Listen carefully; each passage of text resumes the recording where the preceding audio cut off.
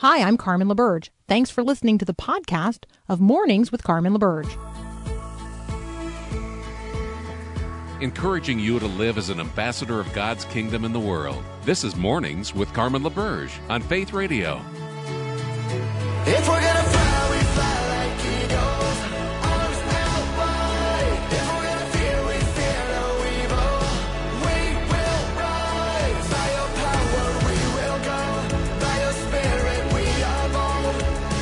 If we're gonna stand, we stand as giants. If we're gonna walk, we walk as lions. Well, good morning again. It is the 26th of July, 2022. This is hour 2 of Mornings with Carmen on Faith Radio. If you missed hour 1, it will be posted as a podcast later today at myfaithradio.com. Also, all the links and information related to the conversations that we have here, all of the links are posted in those notes for the podcast. So, like the show notes are there for you as well. So anything that you think you hear during the show and you want more information about it or follow up on it yourself, that is available for you as well. Where in the Word are you today? I am in Jeremiah. I want to encourage you to consider the words of the prophet Jeremiah today. There are some words in Jeremiah 6 that are then repeated in Jeremiah 8. And I want to focus on this idea that the people in the days of Jeremiah, according to the Lord, had forgotten how to blush. They no longer recognized the reality of sin. And so a couple of verses here from Jeremiah chapter 6. And just consider, how the words of this prophet of old might ring true in the days in which we now live. This is the Lord speaking through the prophet Jeremiah. And this is in Jeremiah 6, beginning at verse 10. To whom can I speak and give warning? Who will even listen to me? Their ears are closed, so they cannot hear. The word of the Lord is offensive to them. They find no pleasure in it. But I am full of the wrath of the Lord, and I cannot hold it in. Pour it out on the children in the street and on the young men gathered together. That's the word of the Lord. Like, pour it out. Both husband and wife will be caught in it. And the old, those weighed down with years, their houses will be turned over to others, together with their fields and their wives, when I stretch out my hand against those who live in the land, declares the Lord. From the least to the greatest, every single one of them are greedy for gain. Prophets and priests alike, they all practice deceit. They dress the wounds of my people as though it were not serious. Peace, peace, they say, but there is no peace. Are they ashamed of their detestable conduct? No, they have no shame at all. Why? They have forgotten how to blush. That same word of the Lord delivered through the prophet Jeremiah is repeated in Jeremiah chapter 8. We're picking up at verse 4. It says, say to them, this is what the Lord says. When people fall down, do they not get up? When someone turns away, do they not return? Why then have my people turned away? Why does Jerusalem turn away? Why do they cling to deceit? Why do they refuse to return? The Lord says, I have listened attentively, but they do not say what is right. None of them repent of their wickedness, saying, what have I done? Each one pursues their own course like a horse charging into battle. Even the stork in the sky knows her appointed season. The dove, the swift, the thrush observe the time of their migration. But my people, they do not know the requirements of the Lord. How can you say, we are wise, for we have the law of the Lord, when actually the lying pen of the scribes has handled it falsely? That right there is a condemnation of the mishandling of the word of God, by the way. It's a serious offense to the Lord. All right, now picking up at verse 9. This is the word of the Lord delivered through the prophet Jeremiah in chapter 8. The wise will be put to shame. They will be dismayed and trapped, since they have rejected the word of the Lord. What kind of wisdom do they have? Therefore, I'm going to give their wives to other men, their fields to other owners. From the least to the greatest, all are greedy for gain, prophets and priests alike. All of them practice deceit. They dress the wound of my people as though it were not serious. Peace, peace, they say, when there is no peace. Are they ashamed of their detestable conduct? No. They have no shame at all. They don't even know how to blush. So, they will fall among the fallen. They will be brought down when they are punished. Thus saith the Lord.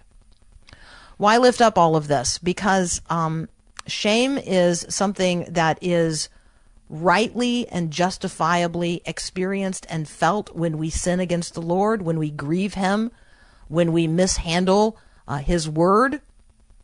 But shame can also be used as a weapon of the world in ways that are not righteous. And so I want to talk about shame, and I want to talk about the fact that we live in a culture, most of which has forgotten how to blush, doesn't even recognize sin for what it is. But others use shame as if we could be shamed into not regarding sin for what it is. That conversation is up next with Justin Giboney from the AND campaign. You're listening to Mornings with Carmen. I'm Carmen LaBerge, and this is Faith Radio.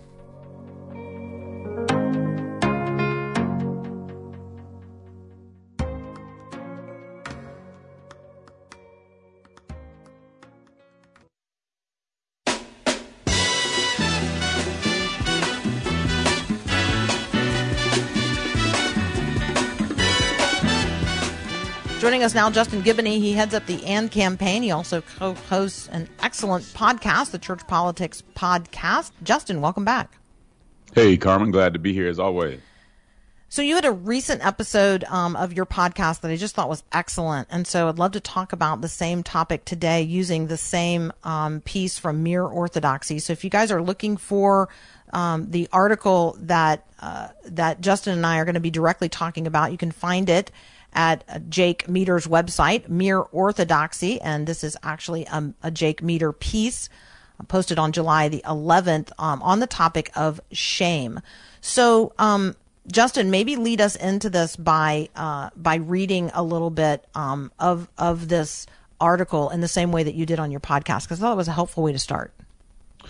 Yeah, I think I'd start off by saying I do think that Jack did a really good job. And he starts off by saying this. He says, shame is, amongst other things, the problem of how to understand yourself and your relationship to your neighbor in the aftermath of offending or hurting your neighbor. Given the fragmentation of our society, we shouldn't be surprised that no one seems to know what to do with shame. He goes on to say that for the most cynical, their superpower is shamelessness. They can do and say anything without any inner sense of guilt or remorse. When called to repent, they rationalize, they self-justify, they mock. Morality has become little more than a political game for them. They can exploit the moral beliefs of anyone to get what they want, all the while being bound to no discernible norms themselves. When you're shameless, you don't have any rules, but your opponents do. And so, we know as Christians that we don't live in shame. But when we do something to somebody, we should feel a way about it. There should be a level of shame. And I think you did a good job in explaining that. The problem comes, I think, when you have these kind of political mobs. And one of the things that they do is they exploit anything that they can and manipulate it. And so I think a lot of these mobs on the left and on the right manipulate the idea of shame to push us into supporting things we shouldn't support and then not speaking up on things we should speak up on. The examples that Jack gave was that on the left, this is kind of how the transgender movement has moved forward. For progressives, many of them have been either shamed into silence or shamed into supporting something that actually doesn't make a whole lot of sense even to many of them.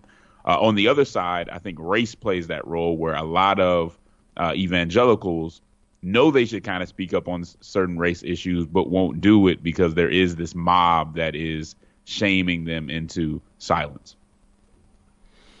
Yeah, thank you. That's a really helpful summary, and I think gets right at the root of what we're talking about. I think that we don't know what to be ashamed of, And so when someone, particularly the way you describe it, in a political mob, seeks to shame us, and for whatever reason, we still want to be accepted by that group, right? That's when shame gets used as a weapon of the world against us. It's about preserving some kind of status among that group. That's the only power that they would have in terms of shaming us, is if it were more important for us to be regarded well by them than to be regarded well by God. Yeah, that's right. So on the progressive side, I see this with some of my friends, and even experienced at one time myself. If you want to be invited to the cocktail parties, if you want to be a part of what they're doing, then you do have to accept that. So there's a level, and I see this with a lot of Christians, there's a level of seeking validation, just wanting to be one of the group instead of standing up for what you should. And again, I think that happens on both sides. Sometimes it happens in academic areas where if you want to be in certain seminaries or whatever, there's certain things to talk about and certain things that you shouldn't. So it has real consequences. I mean, there's shame, but then there's also ways that you can be held back professionally and on and on. But as Christians, we should think of that as the cost of discipleship. And we should have enough faith to say, you know what, I might miss out on this cocktail party, or I may have to take a different direction professionally, but it's worth it, and God is going to take care of me for doing what he's asked me to do. Yeah, that's so good. The cost of discipleship language is really good. I think there's a conversation here to be had about moral courage. We're going to continue our conversation with Justin Giboney from the AND campaign. We're talking about shame. We're using a piece from Mere Orthodoxy to do it. The title of that piece is simply Shame. Up next, we're going to have a conversation about ways in which the civil rights movement really has been drawn into this as a false parallel by those who want to seek the advancement of the transgender conversation today. And I'm going to ask Justin to help us unpack all of that. That's up next here on Mornings with Carmen. Thanks for listening to the podcast of Mornings with Carmen. As you know, this is a rebroadcast of the live radio show we do every morning on the Faith Radio Network. There's a lot going on at Faith Radio. I don't want you to miss any of it. So check out the free resources just waiting for you and for you to share with others at myfaithradio.com. One of the things I would like for you to consider is becoming a Faith Radio ambassador. We talk about walking our faith out into the world that God so loves and doing so in ways that honor Jesus. Well, that's because we are ambassadors of the kingdom of God. You can become a Faith Radio ambassador today and help us get the word out to others about this and other programs on the Faith Radio Network. We will supply everything that you need to share with others, and you can sign up to be a Faith Radio ambassador at myfaithradio.com. I'm not ashamed to let you know I want this light in me to show. I'm not ashamed to. When do we feel shame? When do we feel it rightly and justly? And when is it projected upon us as a weapon of the world, seeking to actually get us to buy into something that is, in fact, shameful?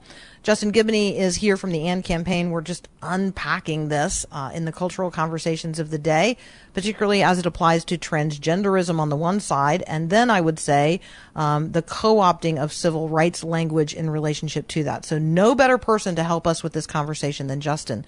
Justin, how do we see shame being used as a weapon of the world by trans activists today? And then I want to talk about the moral courage of the civil rights movement and how that is different than the shaming that gets used today in these political mobs. Yeah. One thing I always want to start off in saying in this conversation about the kind of transgender activism is that I always ask people to see the hurting people behind the activist.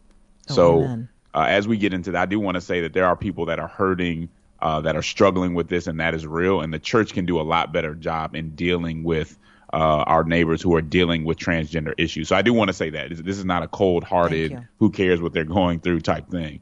But I think when it comes to some of these activists, this is a movement that is very well funded, that obviously has a hold on academia, has a hold on the press. And so they've used that to really, I think, to challenge people. I mean, you've seen situations where people have lost their jobs. People have been canceled on social media. They've been drugged. You do a Google search on some people and their name is just mud simply because they disagreed. And one of the problems with the transgender conversation is there has not been a debate. It's just been, hey, academia and some other folks say these are the rules. Here's what you can say. Here's what you can't say. You better go along with it or else. That type of posture, bullying, and that's not what happened with the civil rights movement. And so a lot of folks like to use the civil rights movement. It's good for branding. And if you can tie what you're doing to that, it's hard to fight against it. But if you look at the civil rights movement, it was completely different. It did not use money and power to bully people around. It was about courage. It was about talking to people and helping them understand why this was the right way to go. Of course, there was civil disobedience and things of that nature, but coming from a completely different place. And so I've compared what's happening in the transgender movement more so to the White Citizens Council, who basically in the South used economic terrorism to go against, desegregation and things like that. I think that movement is more like the White Citizens Council than it is like the civil rights movement, just based on the tactics that they use. Yeah, and sometimes that's what's hard for people to sort out. They see a group of people protesting. They don't really know what the limits of that, sort of rightly or justly are. And they don't really know the difference between moral courage and public shaming. Like, there is a difference, but it's nuanced. And just a lot of people aren't, they've never stood up themselves. They've never taken a morally courageous position. And so they don't know how to distinguish moral courage, when God's calling you to stand there versus going along with some, energized, activated, ideology that has no connection whatsoever to the truth. It's completely delusional. And yet people get easily swept up in it because they don't want to be left out. That's what it feels like to me. No, that's right. I think one thing we have to keep in mind is that for anything to be moral, for it to be moral courage, it has to be tied to a virtue. So just because you're standing up against some type of establishment doesn't mean that you're right. Because sometimes you're standing up to something that's been established that actually is good, like the institution of marriage or something like that. And I think we get into what I call this empty defiance, where we think just because we're being defiant, we're being moral and we're on the right side. And that's just not the case. You have to go back to the Bible. You have to go back to that biblical framework to see, is this tied to virtue, or am I actually standing up against something that I shouldn't be? And I need to be I need to kind of run this through biblical scrutiny. And so that's a really important distinction for people to make. Yeah, that is really, I think that for a lot of folks today, that right there is the rub. And this in-group, out-group thing is also a huge part of this conversation. And over time, Justin, I think there are people who, they were right on the edge of being in the out-group, and so it was kind of cool. And so they spoke with some stronger moral authority. But now they're not just the in-group of their group, like they're in leadership in the in-group of their group. And it seems as if in the midst of that, they lost all their moral courage. And so I think there is the way in which rising to a position of authority and or perceived power, it then seems to delude people into imagining that the thing that they are now advocating for is virtuous, even though it's not. Anyway, I know that's kind of a complex statement, but I hope you know what I'm pointing to. No, I get what you're saying.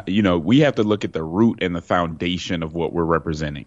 If the root and the foundation aren't right, nothing else is going to be right. And so even in our book, Compassion and Conviction, we talk a lot about Christians understanding that what they represent fits within a biblical framework. And oftentimes, we see something negative on the other side, and we just assume that everything on the other side is negative. So as long as I'm going against those conservatives, or as long as I'm going against those progressives, then I'm right. Unfortunately, it's more complicated than that. And so we need to have more nuance when we engage publicly. Complicated, intelligent, nuanced conversation in the public square today. Yeah. That's a heavy lift, but man, that's the lift worth making. So I'm glad we're lifting together in the same direction. I love and appreciate who you are and what you're doing. So keep up the good work at the AND campaign and keep coming and talking with us so we can have nuanced, intelligent, substantive, virtuous conversations with each other, because that's what we need. Take care, Carmen. Thanks for having me. Yeah. You too, Justin. Thank you so much. You're listening to Mornings with Carmen. I'm Carmen LaBerge, and this is Faith Radio.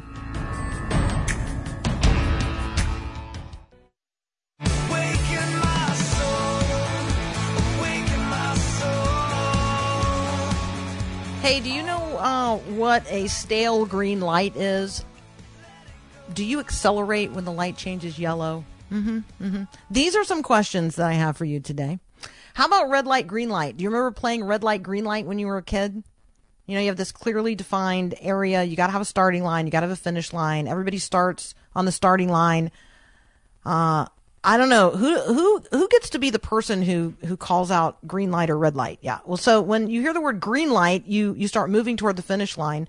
Now you have to be able to start and stop quickly in this game. So, because when they say red light, you have to stop immediately. And if you're still moving, then you got to go back to the starting line and start over. And so you start a new round when everybody gets all the way across the finish line. And there's all kinds of variations of red light, green light. So when was the last time you played red light, green light? And why bring this up today? Because there is an approach to parenting that uses these signals of a traffic light, red, yellow, and green. And so Signals offers this really simple relational approach to helping us become aware of our own emotions, the impact those emotions have on others, and then, how to relate to our kids related to things that trigger them. Red light, green light, yellow light. Yep. We're going to talk about all of this with Cheryl Lynn Orr. The book is Signals: How Brain Science and the Bible Help Parents Raise Resilient Children. That's up next here on Mornings with Carmen.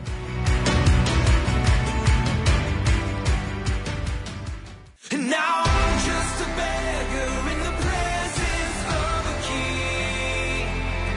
I wish I could bring so much more. Sherry Lynn Orr is joining us. She's coming to us from Athens, Greece. So even though she is, quote, not a morning person by nature, joining us on Mornings with Carmen from the middle of the day. Sherry Lynn, so great to talk with you. Thank you. I'm so glad to join you. So I appreciated in the opening of Signals, you talk about the reality of your life. And so I would love for you to describe it, because I think that it's going to help people understand why you are able to talk with us about not only brain science and the Bible, but the reality of raising resilient children, because you have done so and you continue to do so. So take us into sort of the day in the life of, to help us get started here. Well, I am a mom of children, many children. I have 7 children, and my oldest is now just recently got married, and I have a grandson. And so I'm very excited about that. He's just a tiny little baby. And my youngest is 12 years old now. So that kind of takes me from that entering that tween years right through to learning what it's like to be a grandma. So that's kind of my journey. And I am so excited because I've been able to walk through this journey with not just biological children, but also adoptive children, children with special needs, children that we've also had the opportunity of fostering. So you guys can check out what Sherry Lynn is doing. The website is thestoplighapproach.org, thestoplighapproach.org. The book is Signals: How Brain Science and the Bible Help Parents Raise resilient children. It opens with a description of a day in the life when Sherry Lynn was in Uganda. The morning featured in the opening scene of the book is harrowing. Let's just say this. She's familiar with real chaos, but the chaos of life may not always be as, like, my experience of the chaos of life versus another person's experience of the chaos of life is all, it's all locational and circumstantial. And so we're not competing with one another to see, sort of like who can out chaos the other. What we're trying to do is understand who we are as God has designed us as human beings, who we are in relationship with these precious children, whom God has entrusted to our care, and how we can help them become the most resilient people they can be. So that's what the conversation is about. Sherry Lynn, take us into this. First of all, sort of like, what's the vision here of the stoplightapproach.org and the book Signals? What's the vision? Why are you doing this? Well, it started when my adopted daughter, here I was an educator. I had worked in different countries. And here I was an educator, and now I adopted a child that came out of a lot of challenging and trauma, and all of the things that I had learned, all of the things, behavior management, and how I was, about the rule, follow the rules, obey the rules, and if you don't obey them, then there's punishments and fear-based and I was a rewards queen. So it was kind of like, and if you do obey them, here's the reward. So, it was about engaging these children to get the task done, whatever that task was, whether it be as a teacher or as a parent. But then you adopted a child who didn't care about my rules and didn't care about my rewards or my punishments. And all of a sudden, my world was crashing in every which direction. And I was with a good friend of mine who was also a behavioral consultant. And my child was on the floor screaming out of control. And she said, "Here, let me try." And she sat down, and within minutes, she had my child up on the seat doing what she was supposed to be doing, which would have taken me the next hour to try to accomplish. And I just looked at her and I said, "What did you do?" Here I am, somebody with a master's degree, somebody who's been trained in so many different elements of child development. And she said, "It's about the brain. It's about how do you speak to the child's brain? How do you understand their brain?" And that changes everything, because if you can speak and change the brain, then you can change the behavior. So that was a huge paradigm shift for me. And it sent me down a whole world of studying about the brain science and looking at how God, our creator, has created our brain, and how much science is just trying to catch up to what God has already done. And how, as I learned about brain science, and I learned that it is a complete paradigm shift from the way that we traditionally teach and work with children. And then I look at God, the creator, and how he mirrors that. So that was extremely exciting for me in this journey.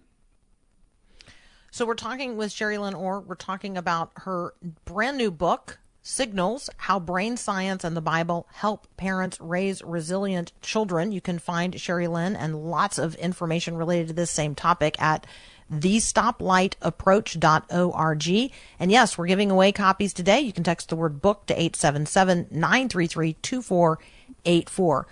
Sherry Lynn, you talk about the brain and traffic signs. And so you say, like traffic signs along the road, our brain is continually sending signals to help us react and respond to our environment. So help us recognize red brain, yellow brain, and green brain, because that really gets us into the stoplight metaphor. Well, the stoplight, when you start to understand that there, the brain is so complex. So we're just trying to simplify it into three main areas. The neocortex, which we call green, that is when your child, your partner, your neighbor, they're ready to learn. They're ready to engage. You can problem solve. You can They're using 100% of their IQ. And then we have that limbic system, which, from the traffic signals, it's like, be careful, cautious, because that's a fear brain state. And that's when it's an alarm that's going off that's saying something's not quite right. That's when you're kind of annoyed or tired or frustrated. Things aren't just going well, and your brain is like working at 75%, and you're stressed. And then you can flip into what we call red brain. And that is when you are only using 50% of your IQ, and you are in that fight, flight, or freeze. And when you're in that brain state, you don't have the capacity for empathy. You don't have the capacity to problem solve. All you can do at that point is learn through rote learning. So as a parent, you start to realize, if I'm trying to teach my child a new skill, it takes him 12 to 15 times to learn that new skill when he is in that green brain state. But that same child, that same skill, it will take 350 to 400 times to learn this skill, and it can only be done through rote learning. So that's really challenging. It's like, as a parent, you think, do I want to teach my child 12 to 15 times, or do I want to teach them 350 to 400 times the same skill? So as you look at that, you say, okay, but to get out of red brain, what does the brain need? The brain needs to feel safe. And if you want to get out of that yellow brain, that stress part of that brain needs connection. That brain needs to feel seen, heard, and valued. You might disagree with what your child has done or your spouse has done, but they still need to be seen, heard, and valued. And at that point, you can get them back up to green brain, where you can actually train them. That's when you can actually disciple and help your child to learn, because we know that challenging children are challenging because they don't have the skills not to be challenging. And so if we can give them the skill set that they need, then they are able to be able to learn the skill that we want them to learn. Wow. Okay. So you are, you're opening a whole new world to us today. And we want to know more about it. We want to be able to recognize where our child is, if they are in red brain, yellow brain, or green brain. We certainly want to know how to move them from one to the other. And that is going to be dependent upon how we respond. And so we're going to learn how to be brain detectives. That is up next with Sherry Lynn Orr. We're talking about her new book, Signals, How Brain Science and the Bible Help Parents Raise Resilient Children. You can enter the drawing for the copies we have to give away by texting the word book to 877-933-2484. Thanks for listening to the podcast of Mornings with Carmen. As you know, this is a rebroadcast of the live radio show carried on the Faith Radio Network. There's a lot going on at Faith Radio. Tons of free resources just waiting for you and for you to share with others at myfaithradio.com. How does that all happen? Well, it happens through listener support. So Faith Radio, Mornings with Carmen, all available because of listener support from listeners, well, just like you. If you're a supporter, thank you so very much. If you'd like to become a supporter today, just visit myfaithradio.com. And again, thanks for being a part of what we do every day at Mornings with Carmen. Keep me in the moment. Help me live with my eyes wide open. 'Cause I don't want to miss what you have for me. Continuing our conversation with Sherry Lynn Orr, we're talking about her book, Signals, How Brain Science and the Bible Help Parents Raise Resilient Children. So Sherry Lynn, help us to become brain detectives. What does that mean, and what might be the first step in that direction? Well, I think the first step in that direction is looking at yourself, because the stoplight starts with you.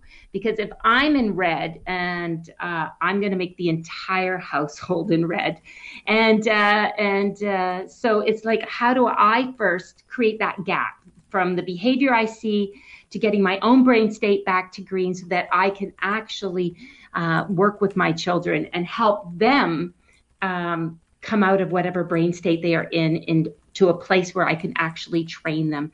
So I would just challenge you first to be looking at yourself. And when I look at behavior, and I I come into a situation, let's say I come into the house and my whole living room is one end of sheets to the other, and they've taken apart my entire house and they've made these incredible forts. That just happened to me the other week.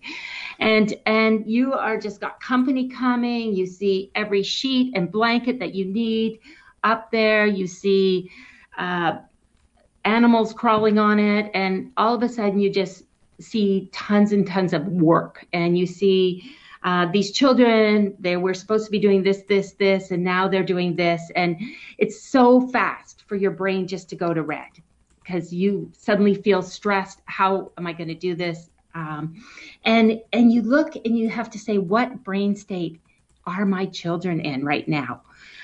They are happily working with the 3-year-old in the house that's living with us, and they their brain state is in green. But my brain state is now flipping to red because of the incredible mess that I see in the house. And I have the looming company that it's going to be shortly arriving. And I have a choice at that point to put my children into red with my own redness, or I can take a deep breath, take a gap, grab a glass of water, and then call my kids over and talk to them about what the situation is and how we can work together to get everything cleaned up and organized and value what they have been doing. So that's sometimes really hard for a parent because they want to, they see their own need as they go into red. And so the same thing can happen if I see my kids fighting. It's easy for me to go to red. So I have to get myself to green first. And I have to call them over because the same behavior maybe have a different root cause. So if you see what is a red behavior to me might actually be a green brain state. So that's also a little bit of tricky to think. So you call them over and you say, so what's going on here? And they might say, we were just play fighting, or we saw a movie and we were acting this out. And so immediately you could tell what brain state. That's a green brain state. Those kids need to be challenged because you should not be standing on the edge of the balcony with and pushing each other because that's very dangerous, So it's a red situation, but their brain state is very green and you can coach them at that point. So when they're in green, they're ready for coaching and they're ready for training. If they're in that yellow brain state and they're agitated and annoyed at one another, that is when they need connection. And they need to be seen, heard, and valued at that particular point. You might disagree with what's going on, but you need to listen to them out. And then there's the time when you come around and they are just all out punching each other out. And you call them and they are angry at each other. And at that point, there is no way that you can talk to a child in that red brain state. They don't have the capacity to hear you. All they hear is meow, meow, meow, meow. If you start to talk to them, they need you to be that calming force. They need you to be regulated so that you can then provide that time for them to get back in their green brain state. And you have to take them back from red to yellow to green. But it's a process, and they need to feel safe with you and then connected with you. And then you can talk about the problem. So you can't talk about it when they're in red. You can't talk about it when they're in yellow. You can only discuss the problem when they're back to the green brain state. And then we can do the redo and say, okay, what should we have done first? Like how could we have handled this problem and do a redo? Does that help you understand it a little bit? Yeah, absolutely. And I'm also thinking to myself, a lot of us we were not parented in this way.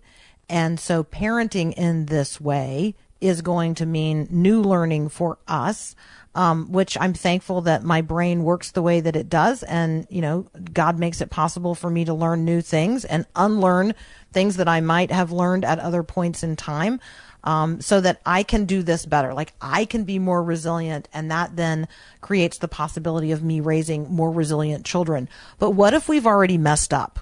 Like what do you say to those of us who we already know that we've messed up? Well, we've all messed up. That's just part of humanity.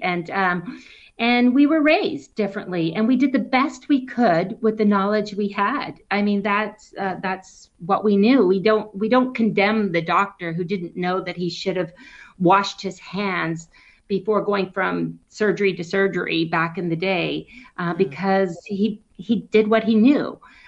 So as we learn new information, then it's how, God, can you help us?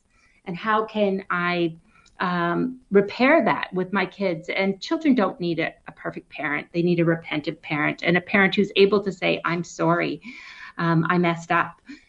So I think that gives us an incredible hope. We have a God that just loves us so very much. And I love the fact that Stoplight matches who our Creator is. It's like he just loves us so much that he is that perfect caregiver. And so when we mess up, he doesn't say, get out of here, go to your room timeout. When you get your life together, come back to me.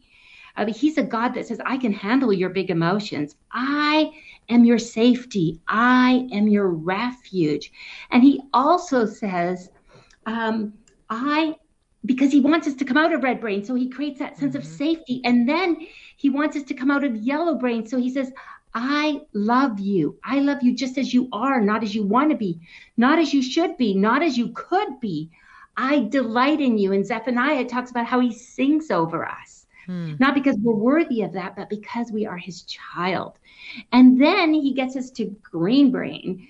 And then he says, oh, I'm not going to leave you in your mess, whatever you've done. You know, if it's your addictions, your anger, whatever thing you're struggling with in your relationships, he says, I'm not going to leave you in your mess. I'm going to walk with you. I'm going to help you every step of the way. And he says, you know, I am your strength. And he just takes us through that. And you could do all things through Christ who gives you strength. And God is a God that says, perfect love casts out fear. He doesn't want us living in that red brain or that yellow brain state.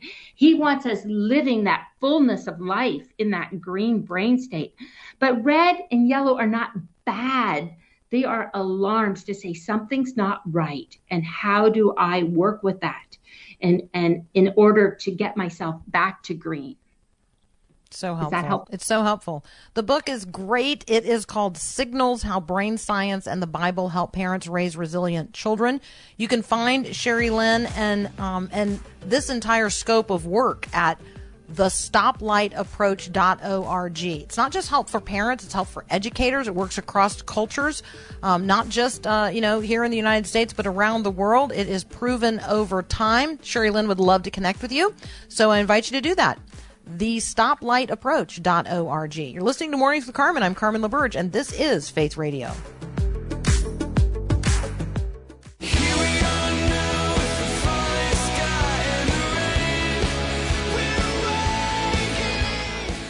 All right, green light. It's time to go, right? All right, we go sometimes, in ways that are a little bit cautionary. And yes, we stop when God says, be still and know that I am God. Maybe that's a good reminder for us when we get all hot and bothered and ginned up and, we see red. Maybe that would be a good time for us to be still. What have you learned this month about rest? That's been our theme for the month here in the month of July at My Faith Radio and at myfaithradio.com. You can check out some great resources related to rest there at the website. Next month, we're going to be talking about peace. So I am already thinking about the peace which passes all understanding and what it means for you and I to be people who sow peace in the world today. Not only to be peacemakers, but to be peace sowers. Got to move from red to yellow to green in order to do that. So, all right, get ready, get set. Green light. Have a great day. God bless. Thanks for listening to this podcast of Mornings with Carmen LaBerge from Faith Radio.